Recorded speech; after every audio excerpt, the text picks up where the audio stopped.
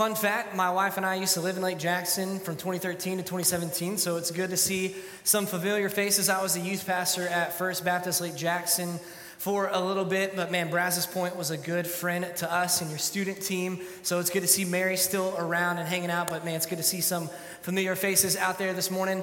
Unfortunately, my wife and son can't be here. He's at home sick, so they're watching from the TV. So what's up, Judah? That's just to him right now. But man, it's been a good week to be here with your church and with your students. Junior high students, have you had a good week? Yes? Yeah? Yeah? Sweet. So we've been looking at this idea of follower. What does a follower look like? In particular, what does a follower of Jesus look like? And what are the things that are supposed to mark the life of a follower of Jesus? So we talked about things like, man, there's disciplines. Like there's a disciplined life when it comes to following Jesus. And in that disciplines, there's flourishing and there's beauty and there's goodness in that. And it looks like a life of following Jesus is a life marked by serving God the King and serving others. And so this morning, we're going to continue that idea of what it looks like to follow Jesus as we're going to dive into y'all's Acts text. I know y'all are in the book of Acts as a church, so we're going to do that in Acts 4. But before we do that, let me ask you guys a question. I know Halloween just passed, and it's my kids' favorite holiday ever. Like we listen to the Disney Halloween playlist from like January to October, and then once October 31st is over, I'm like, bro, we got to switch the radio because it's all we listen to. But he loves Halloween, and a popular thing that happens at Halloween is haunted houses. So did anybody go to a haunted house this year? Don't worry, we're not going to call you sacrilegious or anything like that. You don't have to worry. Greg is keeping an eye on those who raise their hand, though, so we'll see.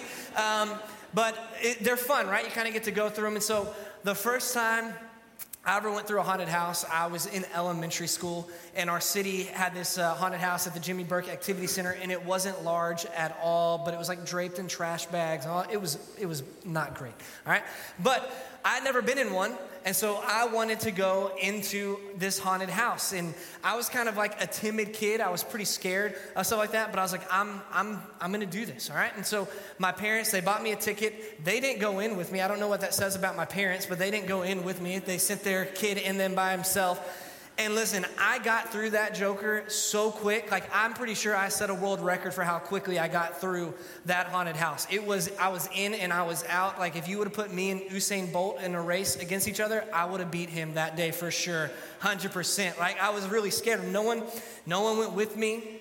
I was by myself, but I put on this brave face. But really, I wanted to be bold, but I really was kind of more bashful than I was bold walking through that haunted house. And there's a lot of aspects in our life where we desire to be bold, but we're really actually more bashful, right? Maybe think of when you were younger, or maybe you're there now and you had the school bully who was always just kind of being mean to everybody, stuffing them in lockers. I don't know if that actually happened, but they would do that, right?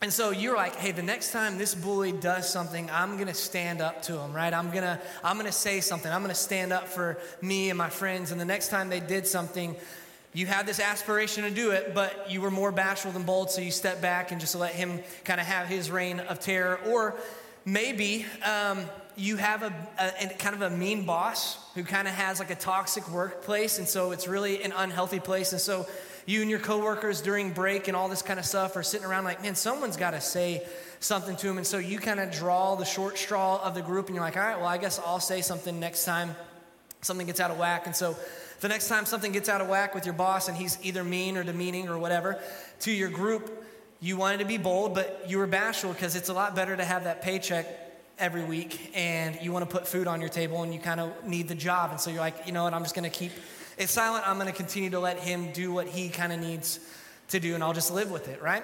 Or what happens if you're a follower of Jesus and there's moments that you want to live out boldly in your faith, but you become a little bit more bashful? I think about in school, and you have the kid that's kind of marginalized, the outcast that no one really sits with. People talk about them behind their back. They're kind of the butt of a bunch of jokes. And so you're like, man, they need a friend, and I'm going to be a really good friend because I think Jesus calls me to be a good friend to them. And so you kind of want to work up the courage to do that and to embrace that relationship, but you become more bashful than bold because you're scared of how it might affect your social status or what other people are going to talk about you now, right?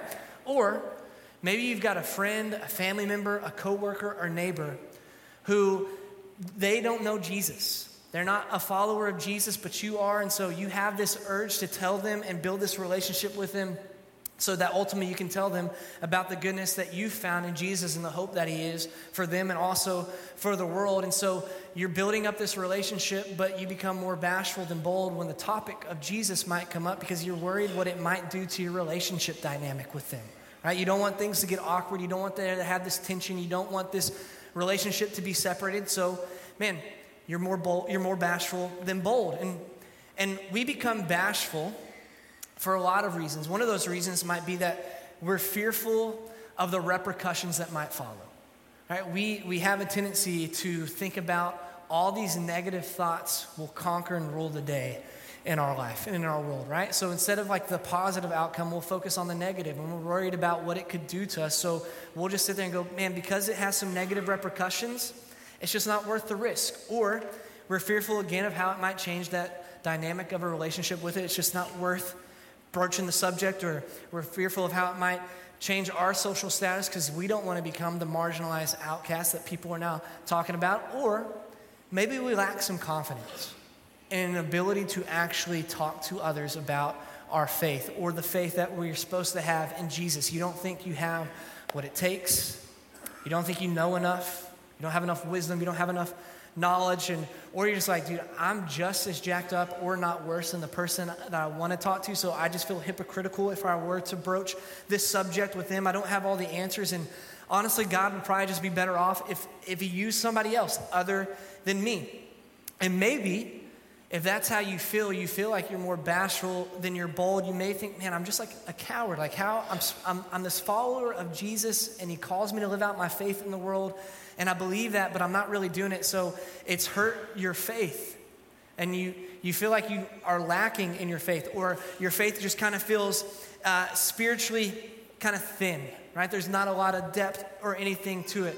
And so you're stuck going, I just don't know what to do. I don't know what to do to get me out of this slump. And it's like my faith is almost becoming on the verge of non-existent. So what happens when we become bashful, it's like the time when maybe you were a kid and your parents are introducing you to someone new, and what did you do? You probably hid behind them for a little bit, and you were bashful, letting them carry the brunt of that conversation, and you just hid behind them. And what we can do is we can just kind of maybe let these professional Christians that we think in our eyes that we think they've got it all together and just do the work for us. So we'll just let our pastors do that kind of work, and we'll just contain our faith to the four walls of the church. We become more bashful than even boldful. And you might be like, bro, that is exactly where I'm at right now in my life. Well, let me say, that's good news, because one, now we've got a problem that we can look at and we can kind of maybe hopefully work through and solve. But it's also good news that, here's the deal, you're not the only person in the world to experience how you feel. You're not the only person in this room to experience that right here and right now. So, in fact, even those who follow Jesus most closely, and I'm talking about the disciples, the guys who were with him the most on his time on earth, were bashful as well. One of those guys is Peter, right? And if you know anything about Peter, he's one of the first disciples that Jesus called to follow him. And Peter was kind of this dude who was kind of a fly off the handle kind of guy. He was kind of hot-tempered, angered. He held this deep belief of what he actually believed in, and if anything said anything against it, he was going to speak up and correct them, even so much that this joker corrected Jesus at one point, and Jesus had to even rebuke Peter. And so people, I think the other disciples would say, that Peter, he's got confidence. That's a bold dude right there. But that wasn't always the case. In the moments where Jesus was being captured and about to be beaten and crucified, he's going on trial before the high priests and before Rome itself. And his disciples are kind of dispersed in this moment, but some of them are kind of like at the background of the story, kind of checking things out, seeing how things are going to happen. And one of those guys is Peter. He's watching this trial from a distance. And people notice Peter because they've seen Peter with Jesus before. And they begin to ask him, hey, weren't you like one of his guys? Weren't you with? And Peter's like, no, it wasn't me. I was not with him. Or a little girl asked Peter, like, you've been with Jesus. You were with him. And Peter's like, I don't even know the guy. Like, I don't know him at all. This guy who once exuded such self-confidence and boldness is now kind of the bashful coward because he's fearful of what's happening to Jesus may even happening to him. So again, you're not alone in how you feel. Peter even told Jesus, listen, dude, I'll never deny you. But it turns out that these guys in the Bible are just as messed up and just as broken and human as we are. He struggled the same way that we do today. And this dude had been physically with Jesus. But there's something that changes in the life of Peter. When we look at the life of Peter in the Gospels, Matthew, Mark, Luke, and John, these books that tell about the life of Jesus, we see a different Peter in those gospel accounts compared to what we see in the book of Acts. There's a change in Peter. And so, like I said, we're going to continue in y'all's Acts study. And last week, y'all were in Acts 3 and y'all looked at the lame man that Peter and John had healed when he was like asking for silver, and Peter and John were like, listen, silver and gold we have not, but what we do have is Jesus and he can heal you, so why don't you get up? And so this man, immediately his bones are strengthened, his muscles are strengthened, he's been lame and couldn't physically do anything for 40 years, and immediately he's up, he's praising God, he's running around the temple, the synagogue, and man, this has created quite a scene.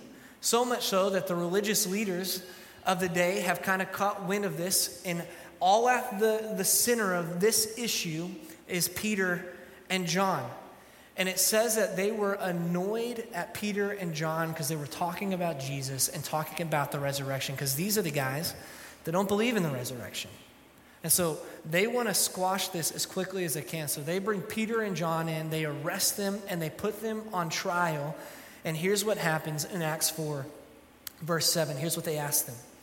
And when they had set them in the midst, they inquired, by what power or by what name did you do this? This is a council asking Peter and John this. And so this question is going to reveal within Peter and John what they actually believe about the person of Jesus. And what they believe about Jesus, of who he is and what kind of God he is going to determine their response to the council. So remember last time, Peter's back was up against the wall about who he was associated with.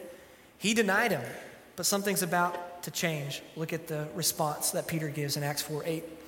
Then Peter, filled with the Holy Spirit, said to them, rulers of the people and elders, if we are being examined today concerning a good deed done to a crippled man, by what means this man has been healed, let it be known to all of you and to all the people of Israel that by the name of Jesus Christ of Nazareth, whom you crucified, whom God raised from the dead, by him this man is standing before you well.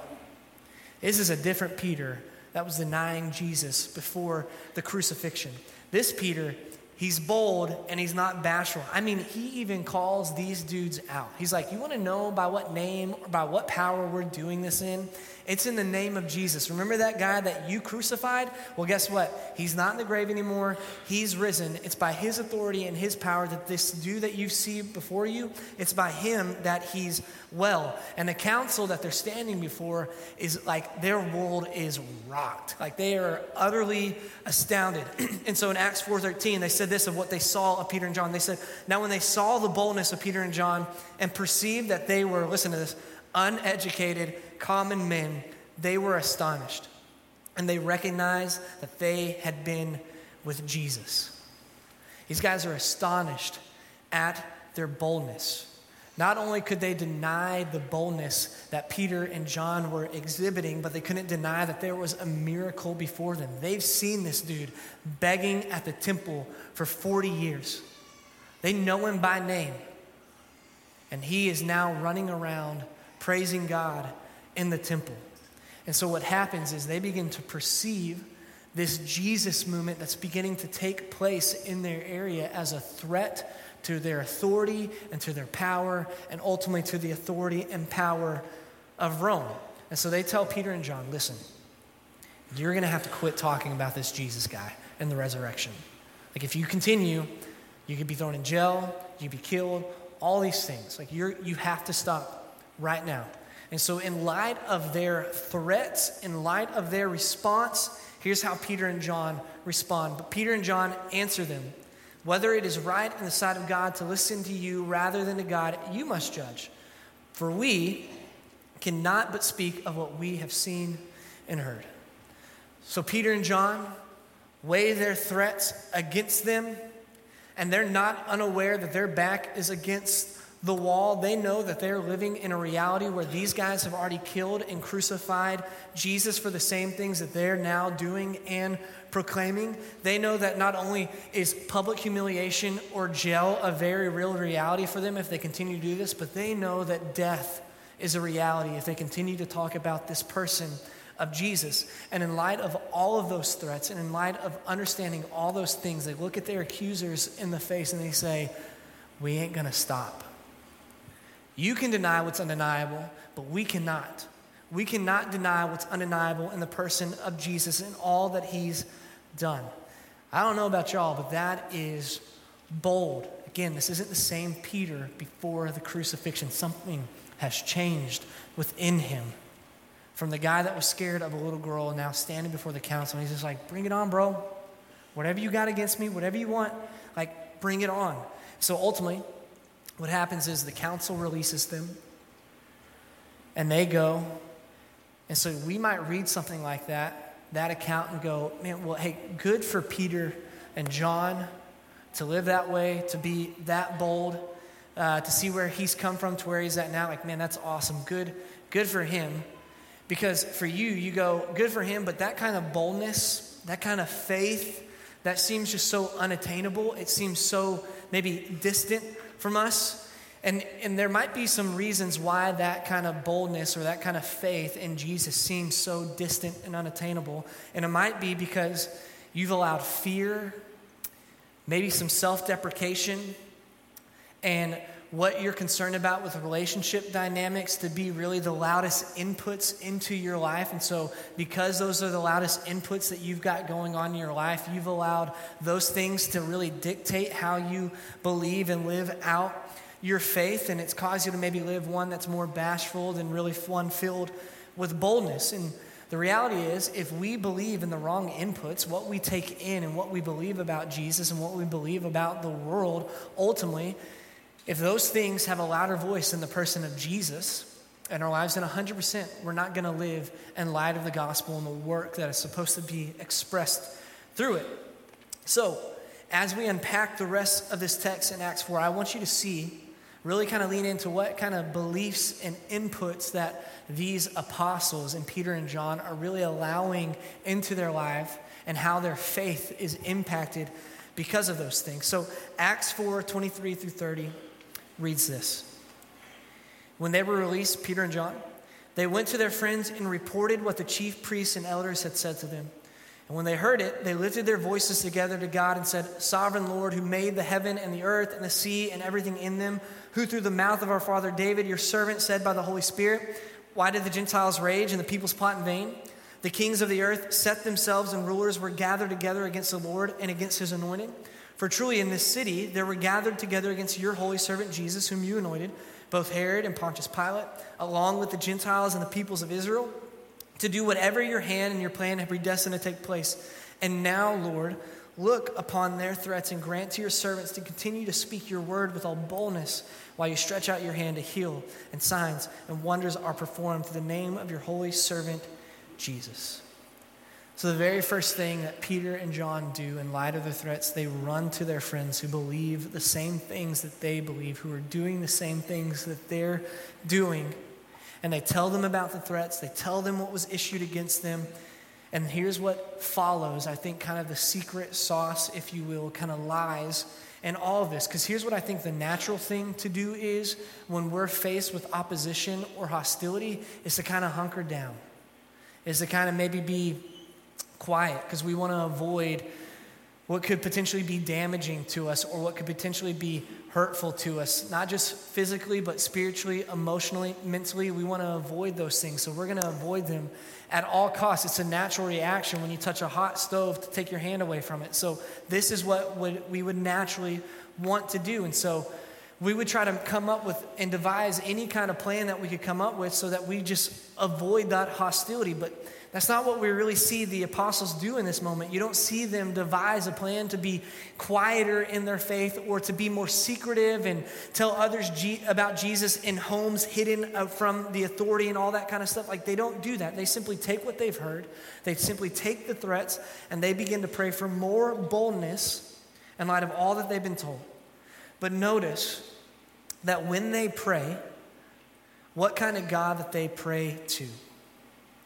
And I think it's key, really, in all of this. They pray to a God that is sovereign, meaning that they believe that God is the one who holds all authority and truly all power and control, not over just their lives, but the entire world and the entire cosmos. Everything God is in control of, even the situation that they find themselves in now. So you might think like, dude, if I were praying to the sovereign God of the universe and I'm potentially like my back's up against the wall with death, like I might pray for God to stop any kind of threat against them. But they pray for, even in the midst of them, for God to continue to use them, to continue to speak in boldness, to continue to speak about what Jesus has done, and for signs and wonders to still take place. In other words, God, would you give us the ability to have boldness to do what people are threatening with us right now? And here's what has a reality for them, and I hope can be a reality for us, is that the sovereignty of God had become security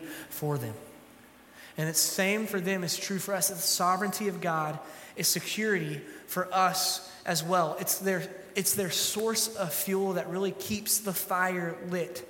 Because here's what they believed. If their God was in control when he made the heavens and the earth from nothing and brought forth life from the words of his mouth, if their God was in control that was able to deliver them and their people from Exodus, from bondage and slavery, and be faithful and true to them then, if their God was able to bring their promised Messiah in the person of Jesus and have him live the life that they couldn't and die the death that they should have and seen him rise from the grave, if their God was able to do all those things, then they could bank on that God, that sovereign God now, to continue to be with them and in control even of this situation now. Because God is sovereign and God's sovereign control of the world, our lives, it brings security and it brings confidence. God's sovereignty is the secret sauce, really, in all of this. But that's easier really said than done, right? Like, we can have that belief that God, you're all powerful, you're in control, you're all knowing, but it's one of those things that's got to go from here to here, about 12 inches down from the head to the heart to really get in us. And there can sometimes be this gap of trust, like there's a trust gap in that. And that sometimes, like, we don't trust him. We don't extend trust to him. And here's the reality. If I'm not really putting my trust in God, the reality is that I'm just shifting that trust to trust something else. You trust, it just may not be in the sovereignty of God and his rule and reign over your life. Here's how that might play out. You might trust a lie from the enemy, from Satan, more than you trust about what God has said about the situation. Right? You might trust what the enemy says about your identity and who you are more than what God has said about who you are. You might trust what the enemy is saying about the world rather than what God has already said and what he's doing in the world. There's a trust gap. Or you may trust in your own abilities more than God's own ability, and you try to just relinquish, or you try to keep all this control in your life instead of allowing God to be the one that has control of it. There's a trust gap. And because there's a trust gap sometimes with our faith, and when it comes to walking obediently in Jesus, it can sometimes leave us sitting on the sideline as a follower of Jesus rather than being one who participates in the mission and the kingdom of God that is coming here. And so I want to encourage you that there's an opportunity that we have to close that trust gap and walk in boldness as the apostles walked in. Because the reality is, the truth and the boldness that was manifested in the life of Peter and John and these apostles is available to all followers of Jesus. It's still available even to us. And so this idea of bold missional living isn't really fueled by anything else other than a trust in the sovereignty of God expressed through an act of prayer. And so when we pray, we're really like tapping in to the sovereignty of God. It causes us, here's what it causes us to do when we pray. It causes us to deny ourselves. It causes us to come face to face with our fears and our concerns and our worries and our anxiety and our stress and everything else that is in that. And it causes you to deny yourself and your own abilities and has us go to the one who really truly has the ability to do what we can't. So therefore, prayer is an expression of trust in God.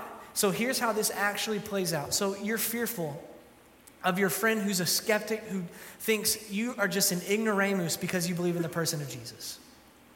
Right? You're fearful of what they think, and you're fearful that you may not have all the answers that they're wrestling with and struggling with. And so here's what you do. You go to prayer. And you go to pray and you pray to God saying, God, I trust you in this moment, that you would give me wisdom, that you would help me recount the scriptures and the truth of the gospel as I share with my friend. And that if the uneducated common men of the apostles can stand before the council and tell them about what Jesus has done, then therefore, God, I can stand in front of people who think differently than me, who have a different set of ideas and values and ethics and morals, that God, I can trust you even in that. Or maybe you're worried about the relationship dynamic that you're going to have with a friend, family, coworker, or neighbor. Well, go through prayer to the one who is trustworthy, believing that more than you maybe want to see your friend come to faith in Jesus, that he wants it all the more. That he loves your friend way more deeply than you ever could. And that message of the gospel is worth sharing to them. So you trust him and his goodness even in that. And so what do? We simply do what the apostles did, and we pray. And here's what happens as we pray. As we pray to God, we exercise trust. And as we exercise trust, trust becomes more and more established to the sovereign God of the universe in our lives. And the beautiful thing in all of this is that you don't go at it alone. I told y'all the first time I ever went through a haunted house, I went through it by myself, and like I said, I got through that thing really, really quickly. I was scared. I was really timid of that moment. Well, fast forward a couple years, and I'm either in junior high or high school. I don't remember at this point, but I go to another haunted house, but this time I had some friends with me. Right? I had my boys with me this time, and it was a completely different experience. Yeah, there was some fear in it. Yeah, there was still maybe some timidity, but their presence in all of it mattered. Like they helped give me a boldness that I didn't have before. And this time, instead of running through that thing, I walked through it with them in light of what was trying to even scare me. And so here's the reality, is that their presence made all the difference in that moment. And there's a presence that the followers of Jesus have that make a difference as we navigate the world that we live in, is that we have the Holy Spirit.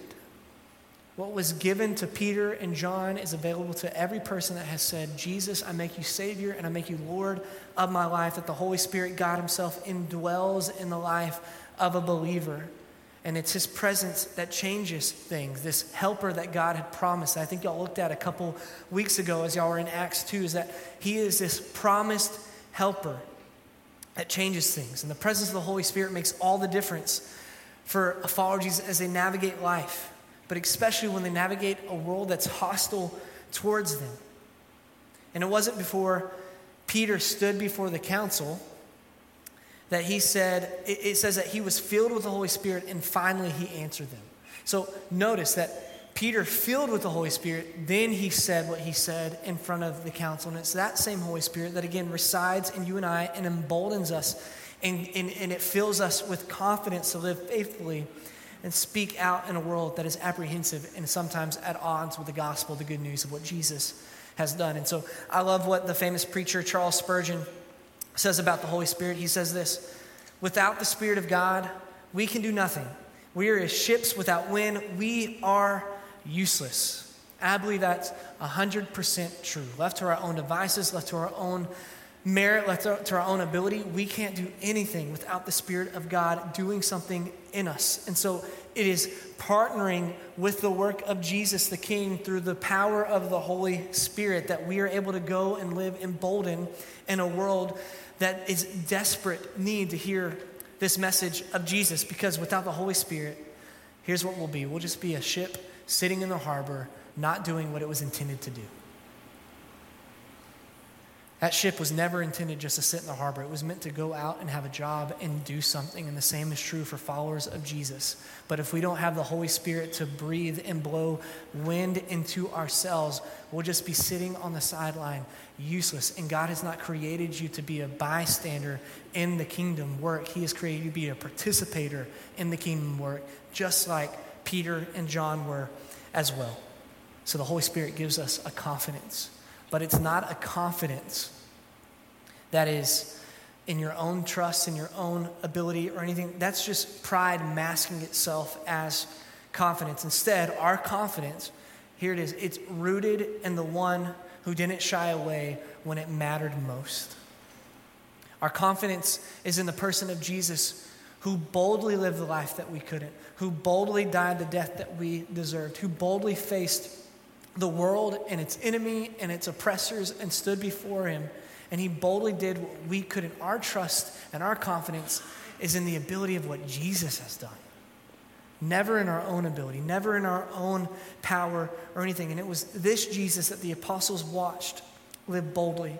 And it's this Jesus that we now, on the other side of the resurrection, trust with all boldness that he's worthy of our lives and worthy of our trust. And so not only is it the same gospel that causes us to live boldly today in the light of a world that's hostile, but it's the same message of the gospel that Jesus did what we couldn't do for ourselves, that still saves people today. And that might be you this morning, that you're going, I need to boldly trust in him.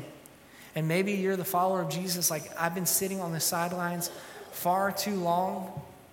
I need to trust him. And so here's how you do that. You have a belief that he is the sovereign God of the universe, that he is in control, that all authority and all power and all things flow from him and through him, and even the control over your life. And we express trust to God as we pray to him. And that prayer helps solidify that belief that we have about him. That prayer creates intimacy. That prayer creates burden. That prayer creates confidence. And so we pray and we put our trust in him, that we're reliant upon the person of Jesus.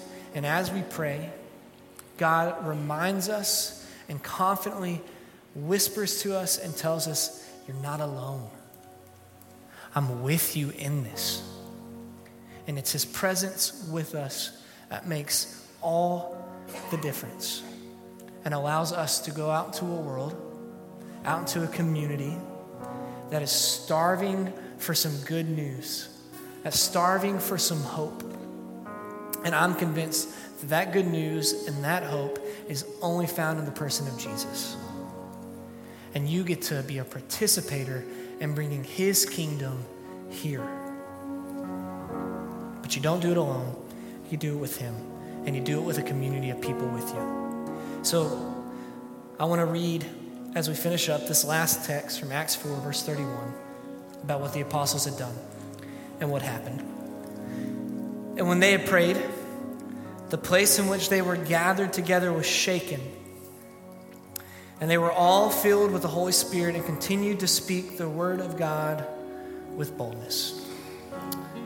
May what was true of them then be true of us today. Let's pray. God, we just want to say thank you. We want to say that you are worthy of our lives and worthy of our inability. God, you're worthy for us to give us our fears and our concerns and our doubts, everything. And God, we want to say thank you that you sent your son Jesus to rescue us when we were broken and we had a need that we couldn't solve for ourselves. And so God, thank you for rescuing us. And God, I pray it is not only the gospel that we know saves us, but it's the gospel that also continues to sustain us even to this day. The truth of what you've done gives us boldness and confidence to go into the world. So God, I pray that you would use these students from this weekend. God, I pray that you would use Brazos Point and the people of this church to live boldly in their homes, to live boldly with their coworkers, to live boldly with their neighbors, to live boldly in light of a world that believes so differently than them, that's rapidly changing, that's rapidly against this message of Jesus, that's so postmodern, you live for your truth, whatever. But God, there is one truth that matters, and it's you. And we hold the answers to it. So God, may we not grip those answers and keep them close to ourselves, but God, may we open our hands and walk faithfully into those places, declaring the goodness of your gospel. So God, be with us, embolden us, and may we continue to trust in you. And it's in your name we pray. Amen. Would you guys stand?